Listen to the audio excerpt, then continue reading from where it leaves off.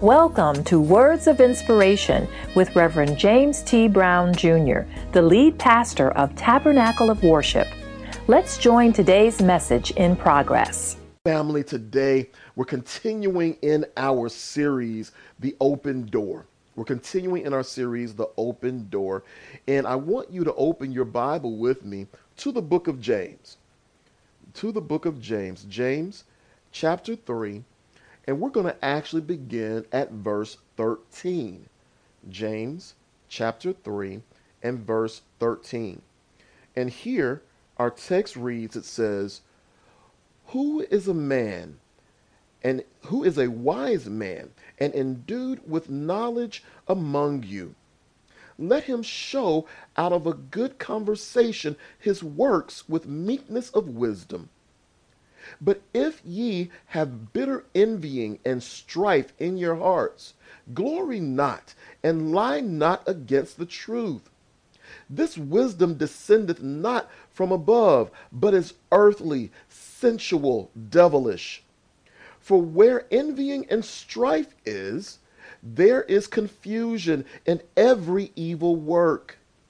But the wisdom that is from above is first pure, then peaceable, gentle, and easy to be entreated, full of mercy and good fruits, without partiality and without hypocrisy. And the fruit of righteousness is sown in peace of them that make peace." That make peace. Today we're speaking from the subject, nothing compares to it. Nothing compares to it. As we look at our text, we see that the primary focal point is around one concept. That concept is that of wisdom.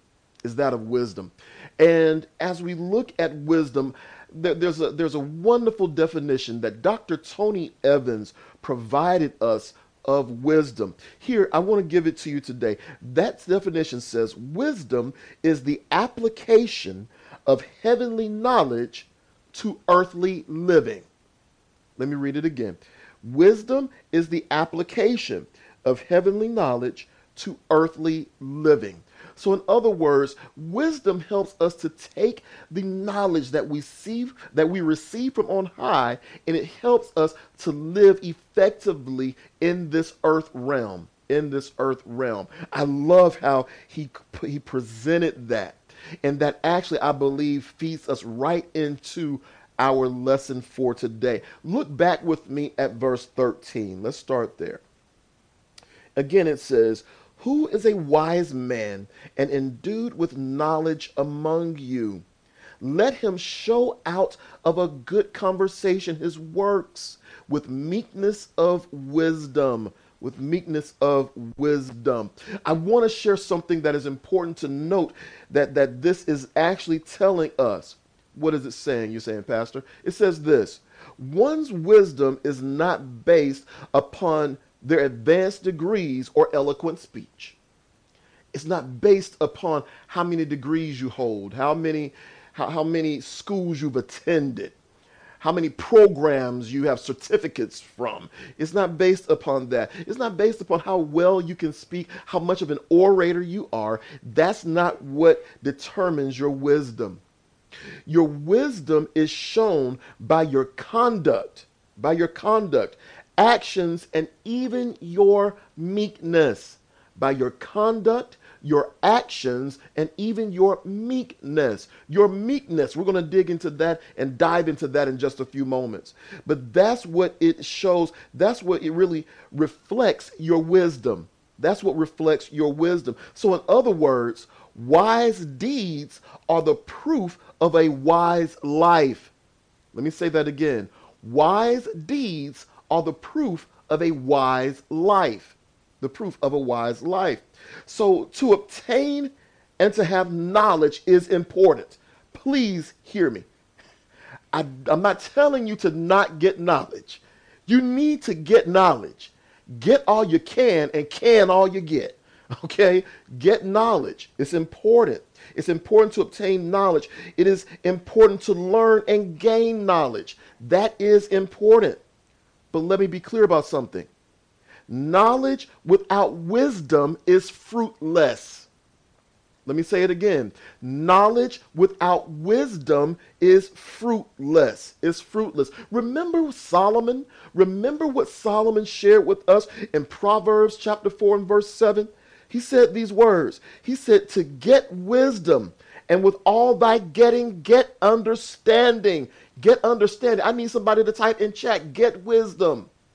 Get wisdom. In all thy getting, then you get understanding. It's important to get wisdom. In fact, before that, I believe around verse 5, Solomon said, wisdom is what? The principal thing. It's the principal thing that you need to pursue, that you need to understand, that you need to attain. You need to make sure that you're getting wisdom. Get wisdom. You see, knowledge alone,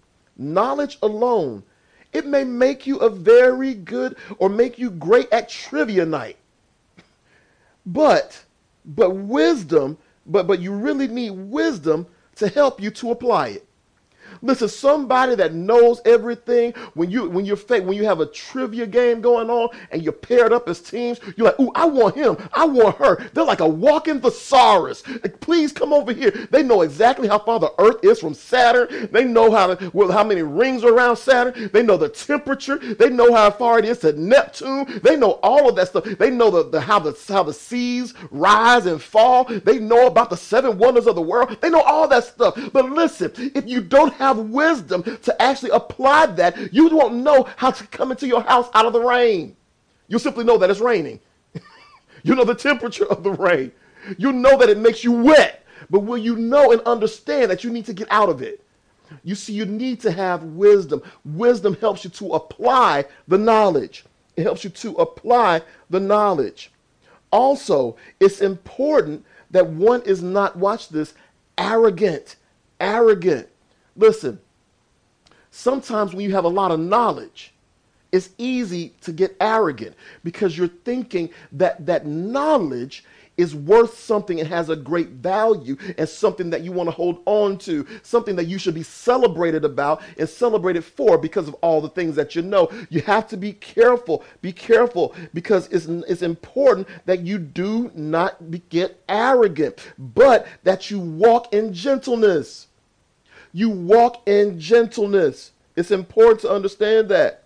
And it's not only important to reject, you got to reject the feelings of arrogance. And it's important to not only reject the feelings of that arrogance, but watch this. It's also important to manage your temper. Let me say that again. It's important for you to manage your temper. Pastor, I thought we were talking about wisdom. We are. We're talking about wisdom, and it's important for you to manage your temper, for you, for me, for us to manage our temper. That's important. That's important. You see, a great display of wisdom is to prudently bridle our own anger, and watch this, and patiently bear the anger of others. Let me say that again. I know I just lost some of y'all in the room. Let me say it again. A great display of wisdom is to prudently, intentionally bridle our own anger. Put it under wraps. Hold it down. Suppress your own anger and patiently bear the anger of others. Patiently bear the anger of others. Some of y'all say, wait a minute. No, Pastor, I don't know if I can do that. I don't know if I can do that one right there. And see, right now, I realize that many don't want to hear this. I realize that, but it doesn't make it any less true. Just because you don't want to hear it doesn't make it any less true. Let me help you. Is it okay if I help you with this? You see, never allow someone else's anger to cause you to lose your head. Don't allow that to happen. Don't make that happen. Don't allow their anger to cause you to lose your head, having you to react out of that anger, allowing them to influence or, watch this, take control of you. There's a saying that used to go this way: if you lose your anger, the devil knows how to find it.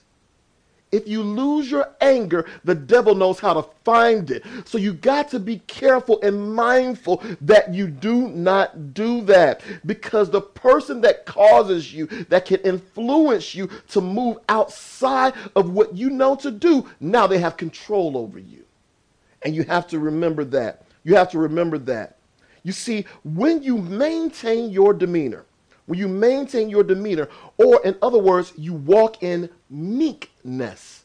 You walk in meekness while others succumb to their anger and emotions. It presents, watch this, an opportunity for you.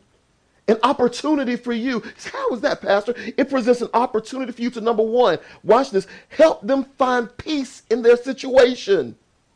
Help them find peace in the situation. That's the number one thing. That's number one. It helps you to do that. And then number two, watch this, to find a solution to the actual problem.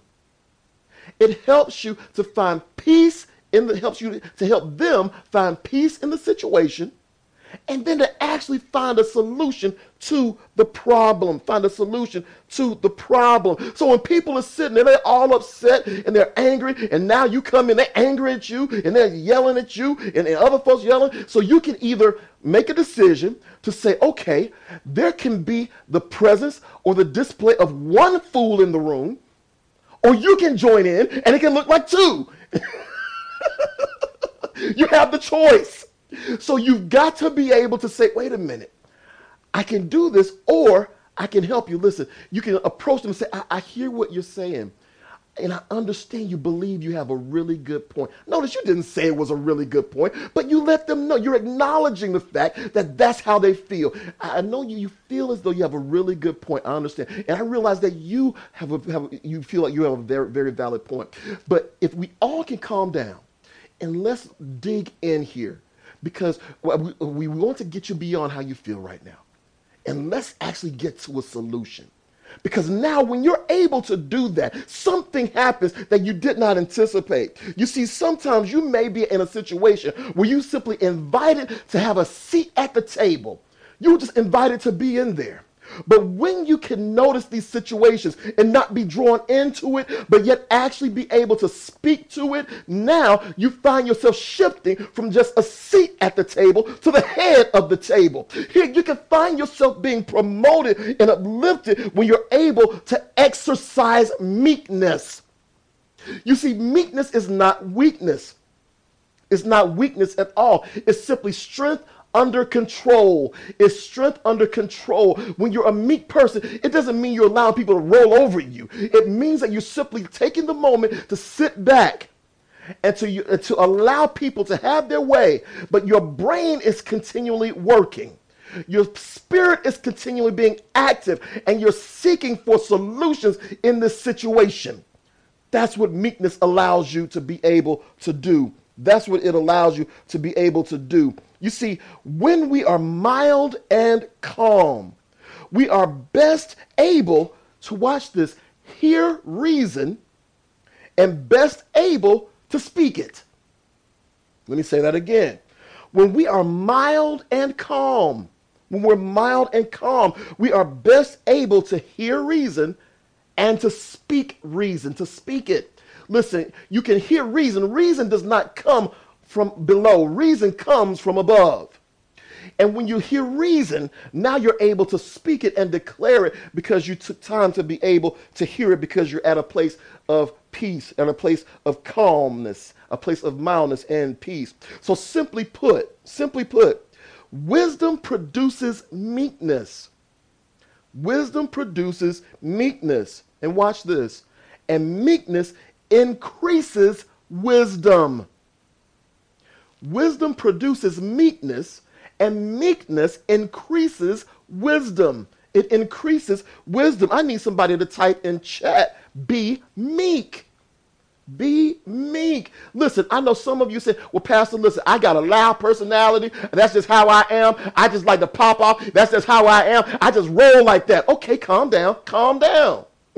I realize it's how you roll, but that doesn't mean that you don't need to take time to calm down and listen first before you speak. That's why God gave you 2 ears and 1 mouth. Because as you take the time to listen, you'll begin hearing things that you never would have heard before if you were busy talking. You've got to learn to be meek, and be able to hear. And when you can hear reason, you can speak reason. Thank you for listening to today's message. We pray that it was a blessing to you. If you're in the metro Atlanta area, we invite you to join us for our regularly scheduled services at Tabernacle of Worship. You will also be able to get this entire message. Please feel free to visit our website at www.taboworship.org. That's www.taboworship.org for more information.